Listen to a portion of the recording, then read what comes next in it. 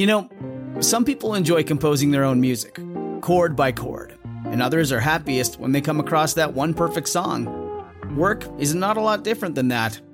Whether you prefer building your own workflow or using a pre-made template, with Monday.com, you and the team can work in a way that's comfortable for everyone. Tap the banner to go to Monday.com and build your own amazing workflow, or find an awesome template. No judgment.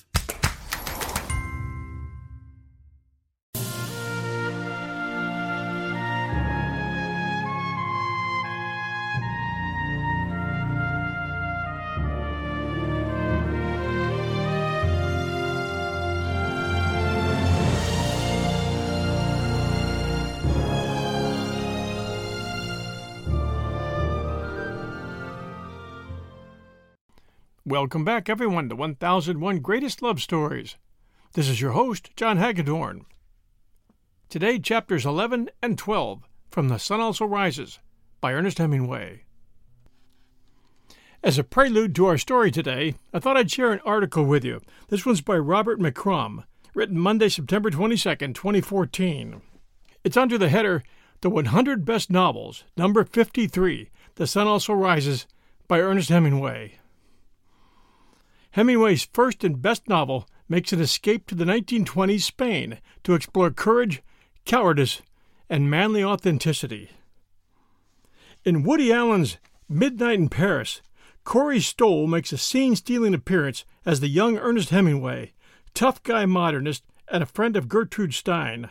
It's a cameo grounded in the truth that, for one of America's 20th century greats, Paris in the 20s was a source of artistic liberation. It was also the setting for the first section of Hemingway's first and best novel, published in the UK as Fiesta. The novel, a roman à clef, describing an anguished love affair between the expatriate American war veteran Jake Barnes and Lady Brett Ashley, a femme fatale representative in the writer's mind of 1920s womanhood, is mostly located in Spain, Hemingway's favorite country. For some critics, the heart of the novel is the bullfight, and how each character responds to the experience of the corrida. At the same time, the escape into the wild is a great American theme that recurs in the works of Hawthorne, Melville, and Twain. In addition, The Sun Also Rises, like most novels of the 1920s, is a response to the author's recent wartime service. The key to Hemingway, the thing that unlocks the most important doors to his creative life, was a deeper, more personal darkness. His complicated experience with the First World War. There are two versions. Either he was rejected for poor eyesight, or he failed to enlist and instead joined up as an ambulance driver. Each way, in the short term, he was wounded by the shame of rejection and cowardice. However, once with the Red Cross, Hemingway got as badly injured as if he'd been in combat. Thereafter, throughout his life, he craved the company of risk-takers, bullfighters or big-game hunters, and longed to be accepted by them. Courage, cowardice, and manly authenticity in extremis became his themes. Perhaps this is also the inspiration for his famously hard-boiled prose. The best of Hemingway's fiction, at its purest and most influential, is found in his stories. But this first novel is also a literary landmark that earns its reputation as a modern classic. And now Chapter 11 of The Sun Also Rises by Ernest Hemingway. It was baking hot in the square when we came out after lunch with our bags and the rod case to go to Burgett. People were on top of the bus, and others were climbing up a ladder. Bill went up, and Robert sat beside Bill to save a place for me, and I went back in the hotel to get a couple of bottles of wine to take with us. When I came out, the bus was crowded.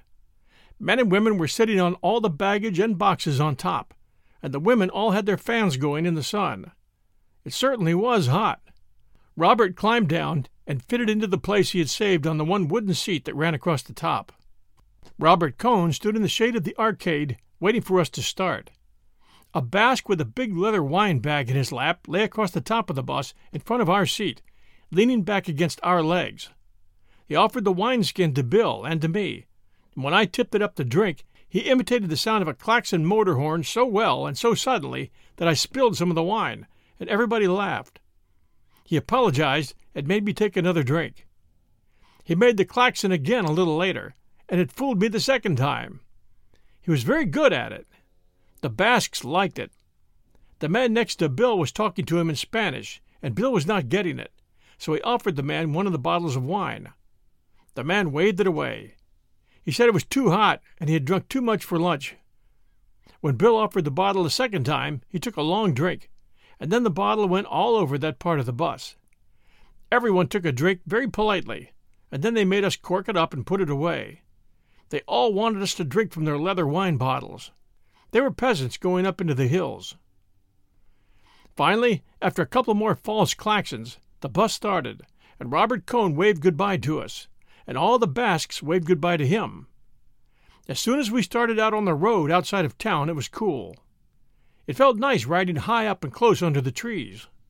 The bus went quite fast and made a good breeze, and as we went out along the road with the dust powdering the trees and down the hill, we had a fine view, back through the trees, of the town rising up from the bluff above the river. The Basque lying against my knees pointed out the view at the neck of the wine bottle and winked at us. He nodded his head. "Pretty nice, eh?" "These Basques are swell people," Bill said.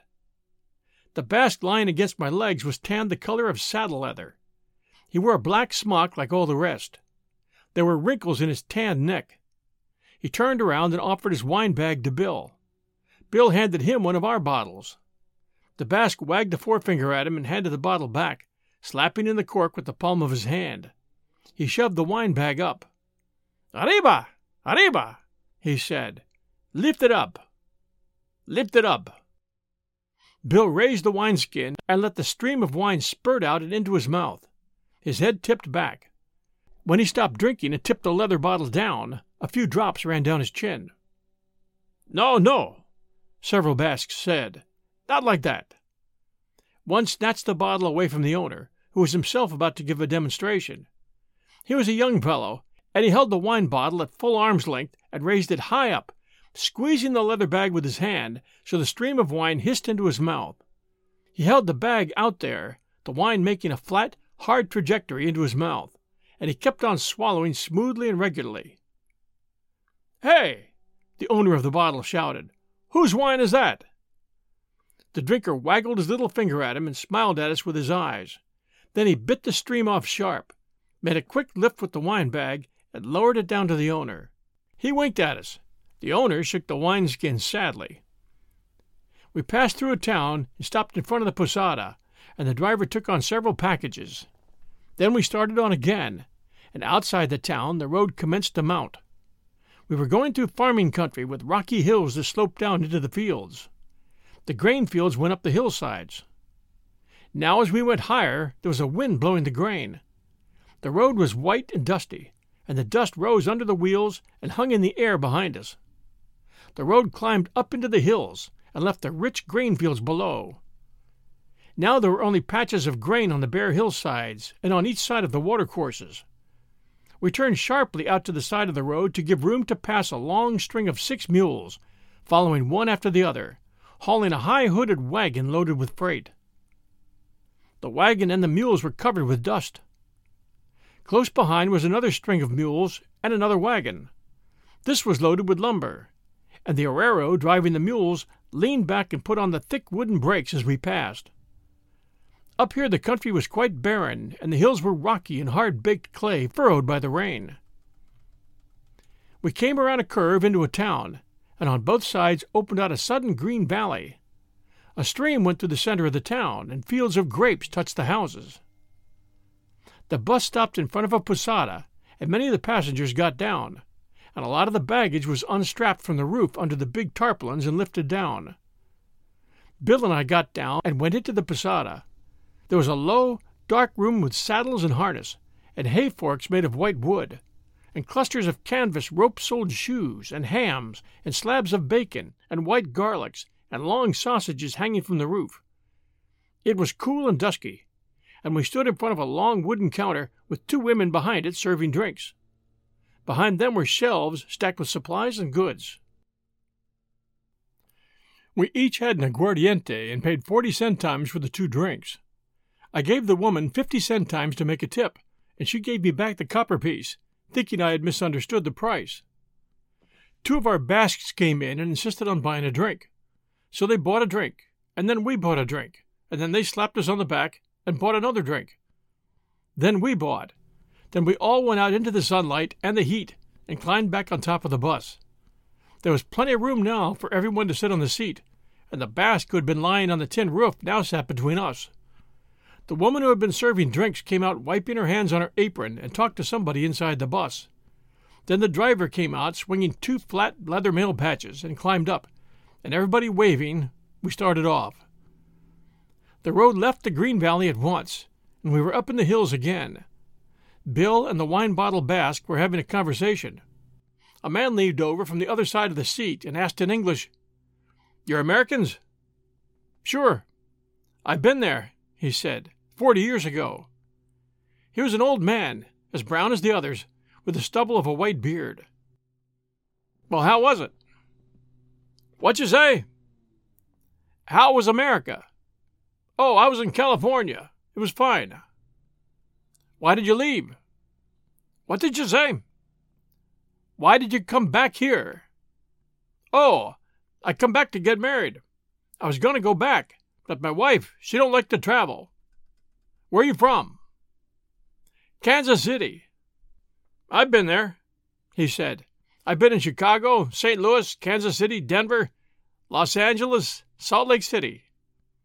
He named them carefully. How long were you over?" 15 years.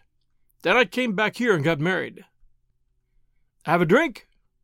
"All right," he said. "You can't get this in America, eh?" "Well, there's plenty if you can pay for it." "What'd you come over here for?" "We're going to the fiesta at Pamplona." "You like the bullfights?" "Sure, don't you?" "Yes," he said. "I guess I like them." Then after a little, "Where do you go now?" "Up to Burgett to fish." "Well," he said, "I hope you catch something." He shook hands and turned around to the back seat again. The other Basques had been impressed.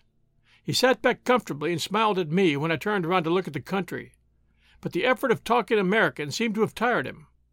He didn't say anything after that. The bus climbed steadily up the road.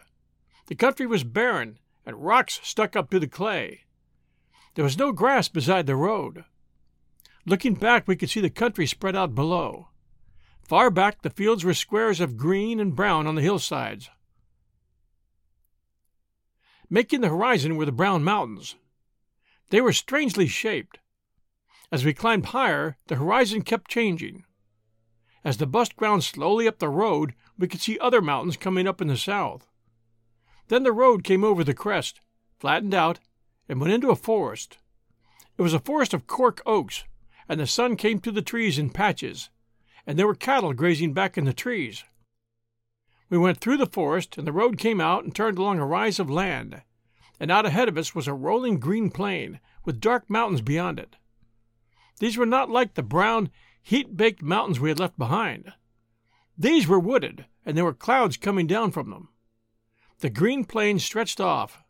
It was cut by fences, and the white of the road showed through the trunks of a double line of trees that crossed the plain toward the north. As we came to the edge of the rise, we saw the red roofs and white houses of Burgett ahead, strung out on the plain, and away off on the shoulder of the first dark mountain was the gray metal-sheathed roof of the monastery of Roncesvalles. "There's Roncesvalles," I said. "Where?" "Way off there where the mountain starts." "It's cold up here," Bill said. "It's high," I said. "It must be 1,200 meters." "It's awful cold," Bill said. The bus leveled down onto the straight line of road that ran to Burgett. We passed a crossroads and crossed a bridge over a stream. The houses of Burgett were along both sides of the road. There were no side streets. We passed the church and the schoolyard, and the bus stopped. We got down, and the driver handed down our bags and the rod case. A carabiner in his cocked hat and yellow leather cross straps came up. "What's in there?" He pointed to the rod case. I opened it and showed him. He asked to see our fishing permits, and I got them out. He looked at the date and then waved us on. "Is that all right?" I asked. "Yes, of course." We went up the street, past the whitewashed stone houses, families sitting in their doorways watching us, to the inn. The fat woman who ran the inn came out from the kitchen and shook hands with us. She took off her spectacles, wiped them, and put them on again. It was cold in the inn, and the wind was starting to blow outside. The woman sent a girl upstairs with us to show the room. There were 2 beds, a washstand, a clothes chest, and a big framed steel engraving of Nuestra Senora de Roncesvalles. The wind was blowing against the shutters. The room was on the north side of the inn. We washed, put on sweaters, and came downstairs into the dining room. It had a stone floor, low ceiling, and was oak-paneled. The shutters were up, and it was so cold you could see your breath. "My God," said Bill, "it can't be this cold tomorrow. I'm not going to wade a stream in this weather." There was an upright piano in the far corner of the room beyond the wooden tables, and Bill went over and started to play. "I got to play to keep warm," he said. I went out to find the woman and asked her how much the room and board was. She put her hands under her apron and looked away from me. 12 pesetas. Why, we only paid that in Pamplona. She didn't say anything, just took off her glasses and wiped them on her apron. "That's too much," I said. "We didn't pay more than that at a big hotel." "We've put in a bathroom," she said. "Haven't you got anything cheaper?" "Not in the summer. Now is the big season." We were the only people in the inn. Well, I thought, it's only a few days. "Is the wine included?" "Oh, yes." "Well," I said, "that's all right then." I went back to Bill. He blew his breath at me to show how cold it was, and went on playing. I sat at one of the tables and looked at the pictures on the wall. There was one panel of rabbits, dead, one of pheasants, also dead, and one panel of dead ducks. The panels were all dark and smoky-looking. There was a cupboard full of liquor bottles. I looked at them all. Bill was still playing. "How about a hot rum punch?" he said. "This isn't going to keep me warm permanently." I went out and told the woman what a rum punch was and how to make it. In a few minutes, a girl brought a stone pitcher, steaming, into the room. Bill came over from the piano, and we drank the hot punch and listened to the wind. "There isn't too much rum in that." I went over to the cupboard and brought the rum bottle and poured a half-tumblerful into the pitcher. "Direct action," said Bill. "It beats legislation." The girl came in and laid the table for supper. "It blows like hell up here," Bill said. The girl brought in a big bowl of hot vegetable soup and the wine. We had fried trout afterward and some sort of a stew and a big bowl full of wild strawberries. We did not lose money on the wine, and the girl was shy but nice about bringing it. The old woman looked in once and counted the empty bottles. After supper we went upstairs and smoked and read in bed to keep warm. Once in the night I woke and heard the wind blowing. It felt good to be warm and in bed. We'll return with Chapter 12 of The Sun Also Rises right after these sponsor messages. And now Chapter 12. When I woke in the morning, I went to the window and looked out. It had cleared, and there were no clouds on the mountains. Outside, under the window, were some carts and an old diligence. The wood of the roof cracked and split by the weather. It must have been left from the days before the motor buses. A goat hopped up on one of the carts, and then to the roof of the diligence. He jerked his head at the other goats below, and when I waved at him, he bounded down. Bill was still sleeping, so I dressed, put on my shoes outside in the hall, and went downstairs. No one was stirring downstairs, so I unbolted the door and went out. It was cool outside in the early morning, and the sun had not yet dried the dew that had come when the wind died down. I hunted around in the shed behind the inn and found a sort of mattock, and went down toward the stream to try and dig some worms for bait. The stream was clear and shallow, but it did not look trouty. On the grassy bank where it was damp, I drove the mattock into the earth and loosened a chunk of sod. There were worms underneath. They slid out of sight as I lifted the sod, and I dug carefully and got a good many. Digging at the edge of the damp ground, I filled 2 empty tobacco tins with worms and sifted dirt into them. The goats watched me dig. When I went back into the inn, the woman was down in the kitchen.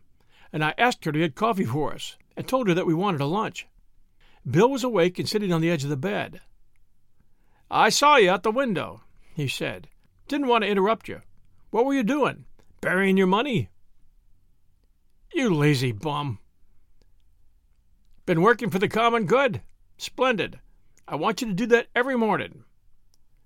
"Come on," I said. "Get up." "What? Get up? I never get up." He climbed into bed and pulled the sheet up to his chin.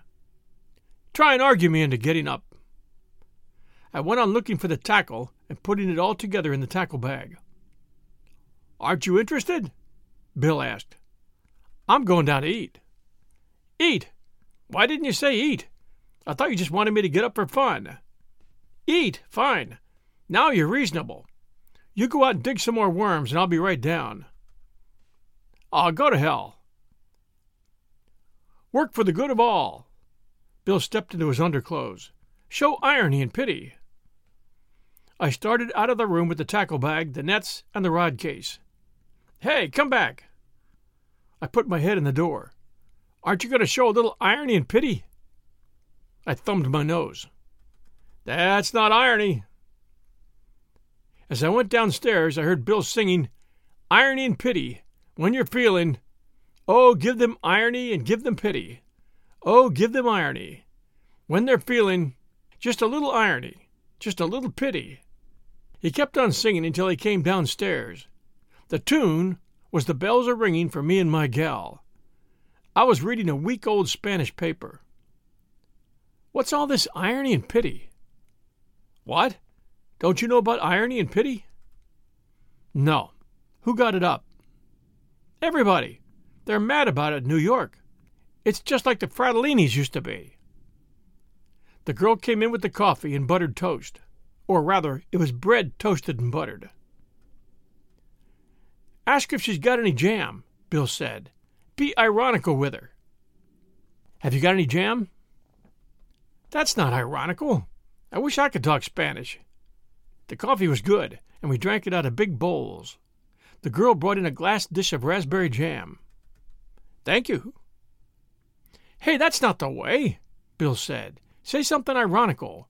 Make some crack about Primo de Rivera." "I could ask you what kind of a jam they think they've gotten into in the river." "Poor," said Bill. "Very poor. You can't do it. That's all. You don't understand irony. You have no pity. Say something pitiful."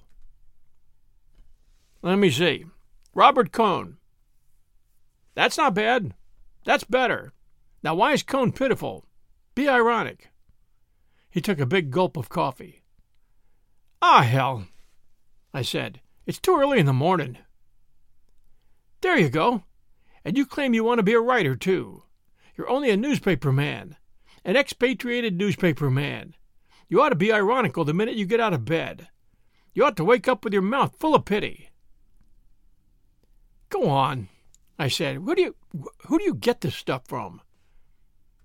"Everybody. Don't you read? Don't you ever see anybody? You know what you are? You're an expatriate. Why don't you live in New York? Then you'd know these things. What do you want me to do? Go over there and tell you every year?" "Drink some more coffee," I said. "Good. Coffee's good for you.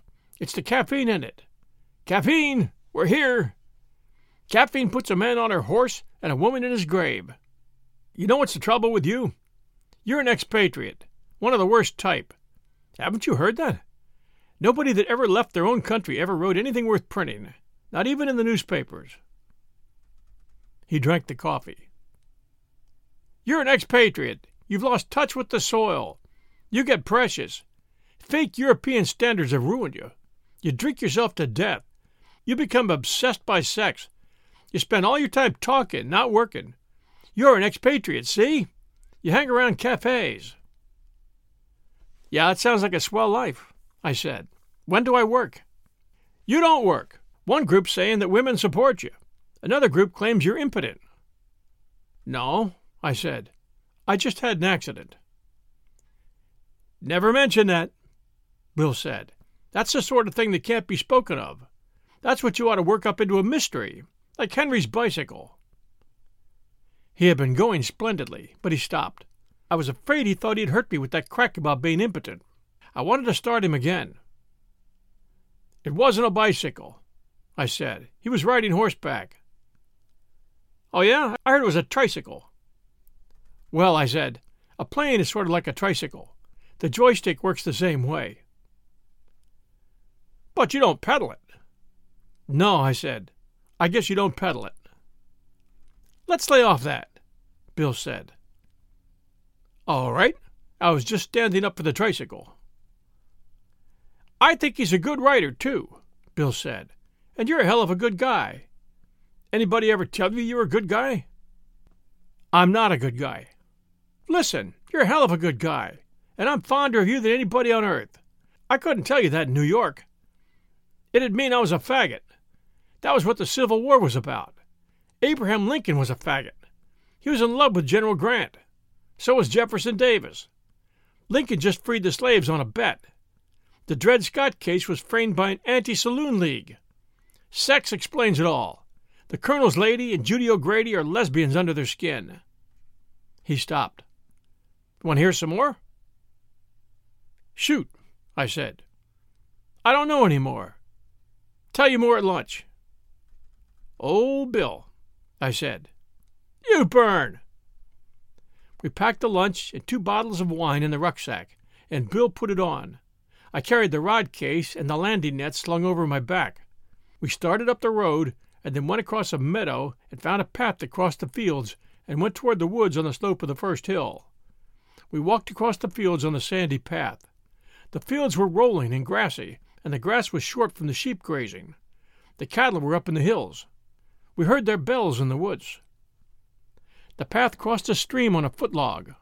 The log was surfaced off, and there was a sapling bent across for a rail. In the flat pool beside the stream, tadpoles spotted the sand. We went up a steep bank and across the rolling fields. Looking back, we saw Burgett, white houses and red roofs, and the white road with a truck going along it and the dust rising. Beyond the fields, we crossed another faster-flowing stream. A sandy road led down to the ford and beyond into the woods. The path crossed the stream on another footlog below the ford and joined the road, and we went into the woods. It was a beech wood, and the trees were very old. Their roots bulked above the ground, and the branches were twisted. We walked on the road between the thick trunks of the old beeches, and the sunlight came through the leaves in light patches on the grass. The trees were big, and the foliage was thick, but it was not gloomy. There was no undergrowth, only the smooth grass, very green and fresh, and the big gray trees well spaced as though it were a park. "This is country," Bill said. The road went up a hill, and we got into thick woods, and the road kept on climbing. Sometimes it dipped down, but rose again steeply. All the time we heard the cattle in the woods. Finally, the road came out on top of the hills. We were on the top of the height of land that was the highest part of the range of wooded hills we had seen from Burgett. There were wild strawberries growing on the sunny side of the ridge in a little clearing in the trees. Ahead, the road came out of the forest and went along the shoulder of the ridge of hills. The hills ahead were not wooded, and there were great fields of yellow gorse. Way off we saw the steep bluffs, dark with trees and jutting with gray stone, that marked the course of the Irati River. "We have to follow this road along the ridge, cross these hills, go through the woods on the far hills, and come down to the Irati Valley," I pointed out to Bill. "That's a hell of a hike." "It's too far to go and fish and come back the same day comfortably." "Comfortably? That's a nice word. We'll have to go like hell to get there and back, and have any fishing at all." It was a long walk, and the country was very fine, but we were tired when we came down the steep road that led out of the wooded hills into the valley of the Rio de la Fabrica. The road came out from the shadow of the woods into the hot sun. Ahead was a river valley. Beyond the river was a steep hill. There was a field of buckwheat on the hill. We saw a white house under some trees on the hillside. It was very hot, and we stopped under some trees beside a dam that crossed the river. Bill put the pack against one of the trees, and we jointed up the rods, put on the reels, tied on leaders, and got ready to fish. "You sure this thing has trout in it?" Bill asked. "Yeah, it's full of 'em." "I'm going to fish a fly. You got any McGinty's?" "Yeah, there's some in there." "You going to fish bait?" "Yeah, I'm going to fish the dam here." "Well, I'll take the fly book then." He tied on a fly. "Where'd I better go? Up or down?" "Down is the best. There's plenty up above, too, though." Bill went down the bank. "Take a worm can." "No, I don't want one. If they won't take a fly, I'll just flick it around." Bill was down below watching the stream. "Say," he called up against the noise of the dam, "how about putting the wine in that spring up the road?" "All right," I shouted. Bill waved his hand and started down the stream. I found the 2 wine bottles in the pack and carried them up the road to where the water of a spring flowed out of an iron pipe. There was a board over the spring, and I lifted it, and, knocking the corks firmly into the bottles, lowered them down into the water. It was so cold my hand and wrist felt numbed. I put back the slab of wood and hoped nobody would find the wine. I got my rod that was leaning against the tree, took the bait can and landing net, and walked out onto the dam. It was built to provide a head of water for driving logs. The gate was up, and I sat on one of the squared timbers and watched the smooth apron of water before the river tumbled into the falls. In the white water at the foot of the dam it was deep. As I baited up, a trout shot up out of the white water into the falls and was carried down. Before I could finish baiting, another trout jumped at the falls, making the same lovely arc and disappearing into the water that was thundering down. I put on a good-sized sinker and dropped into the white water close to the edge of the timbers of the dam. I did not feel the first trout strike. When I started to pull up, I felt that I had one and brought him, fighting and bending the rod almost double, out of the boiling water at the foot of the falls, and swung him up and onto the dam. He was a good trout, and I banged his head against the timber so that he quivered out straight, and then slipped him into my bag. While I had him on, several trout had jumped at the falls. As soon as I baited up and dropped in again, I hooked another and brought him in the same way. In a little while I had 6. They were all about the same size. I laid them out, side by side, all their heads pointing the same way, and looked at them. They were beautifully colored and firm and hard from the cold water. It was a hot day, so I slit them all and shucked out the insides, gills and all, and tossed them over across the river. I took the trout ashore, washed them in the cold, smoothly heavy water above the dam, and then picked some ferns and packed them all in the bag. 3 trout on a layer of ferns, then another layer of ferns, then 3 more trout, then covered them with ferns. They looked nice in the ferns, and now the bag was bulky, and I put it in the shade of the tree. It was very hot on the dam, so I put my worm can in the shade with the bag, and got a book out of the pack, and settled down under the tree to read until Bill should come up for lunch. It was a little past noon, and there was not much shade, but I sat against the trunk of 2 of the trees that grew together and read. The book was something by A.E.W. Mason, and I was reading a wonderful story about a man who had been frozen in the Alps and then fallen into a glacier and disappeared, and his bride was going to wait 24 years exactly for his body to come out on the moraine, while their true love waited too, and they were still waiting when Bill came up. "You get any?" he asked. He had his rod and his bag and his net all in one hand, and he was sweating. I hadn't heard him come up because of the noise from the dam. "Yeah, I got 6. What'd you get?" Bill sat down, opened up his bag, laid a big trout on the grass. He took out 3 more, each one a little bigger than the last, and laid them side by side in the shade from the tree. His face was sweaty and happy. "How are yours?" "Smaller." "Well, let's see 'em." "They're packed." "How big are they, really?" "They're all about the size of your smallest." "You're not holding out on me?" "I wish I were." "You get them all on worms?" "Yes." "You lazy bum."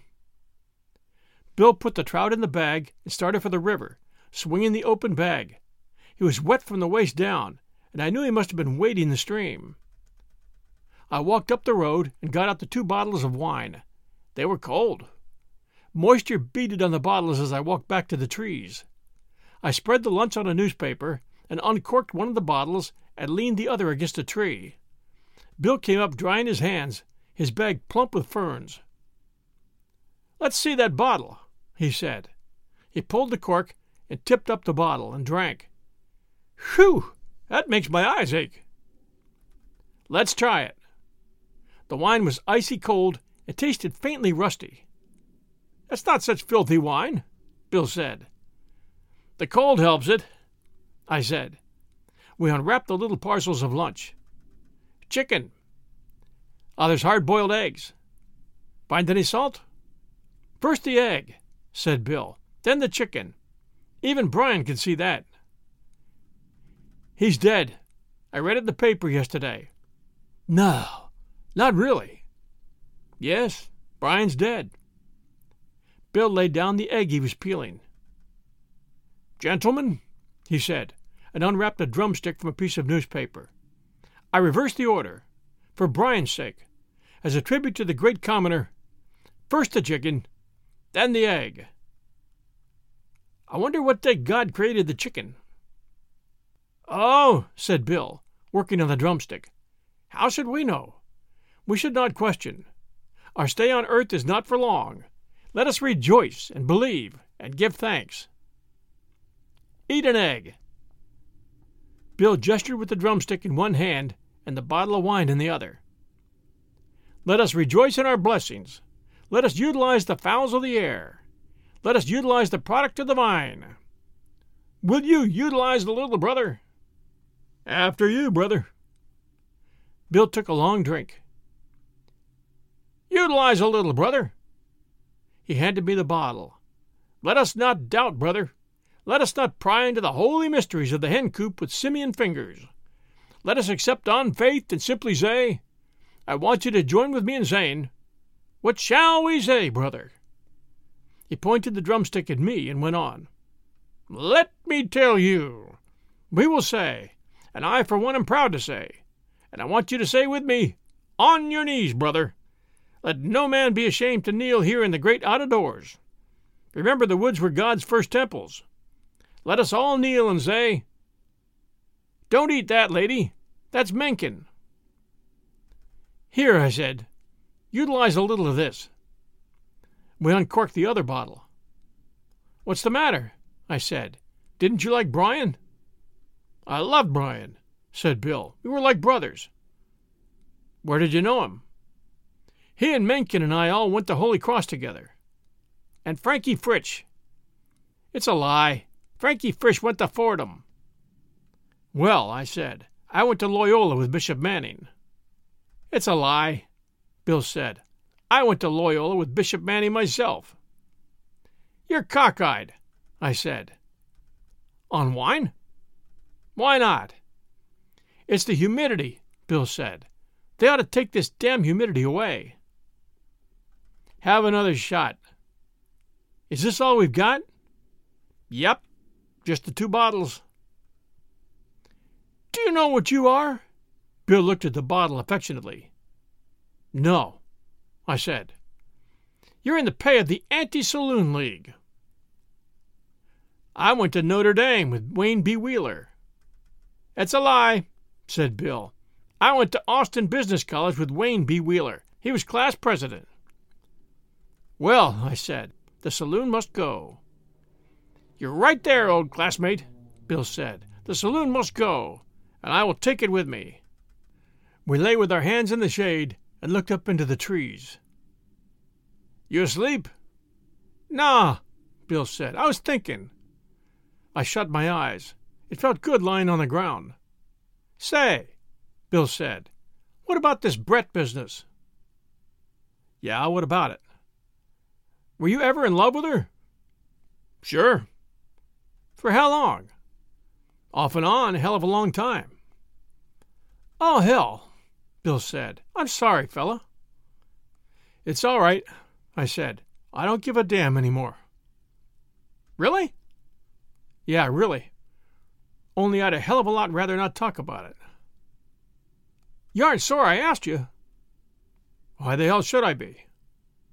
"I'm going to sleep," Bill said. He put a newspaper over his face. "Listen, Jake," he said, "are you really a Catholic?" "Yeah, technically." "What does that mean?" "I don't know." "All right, I'll go to sleep now," he said. "Don't keep me awake by talking so much." I went to sleep too. When I woke up, Bill was packing the rucksack. It was late in the afternoon, and the shadow from the trees was long and went out over the dam. I was stiff from sleeping on the ground. "What'd you do, wake up?" Bill asked. "Why didn't you spend the night?" I stretched and rubbed my eyes. "I had a lovely dream," Bill said. "I don't remember what it was about, but it was a lovely dream." "I don't think I dreamt." "You ought to try it," Bill said. "All our biggest businessmen have been dreamers. Look at Ford. Look at Coolidge. Look at Rockefeller. Look at Joe Davidson." I disjointed my rod and Bill's and packed them in the rod case. I put the reels in the tackle bag. Bill had packed the rucksack, and we put one of the trout bags in. I carried the other. "Well," said Bill, "have we got everything?" "The worms." "Your worms. Put 'em in there." He had the pack on his back, and I put the worm cans in one of the outside flap pockets. "You got everything now?" I looked around on the grass at the foot of the elm trees. "Yes." We started up the road into the woods. It was a long walk home to Burgett, and it was dark when we came down across the fields to the road, and along the road between the houses of the town, their windows lighted, to the inn. We stayed 5 days at Burgett and had good fishing. The nights were cold and the days were hot, and there was always a breeze even in the heat of the day. It was hot enough so that it felt good to wade in a cold stream, and the sun dried you when you came out and sat on the bank. We found a stream with a pool deep enough to swim in. In the evenings we played three-handed bridge with an Englishman named Harris, who had walked over from St. Jean Pied de Port and was stopping at the inn for the fishing. He was very pleasant, and went with us twice to the Irati River. There was no word from Robert Cohn, nor from Brett and Mike. Join us next week Sunday night for chapters 13 and 14 from Ernest Hemingway's The Sun Also Rises. If you're enjoying our story, please do take a moment, Apple listeners, and send us a review for 1001 Greatest Love Stories and our current novel, The Sun Also Rises. We appreciate reviews, and they help new listeners find us. Until next Sunday night at 5 p.m. Eastern Time, everyone, stay safe, and we'll be back soon.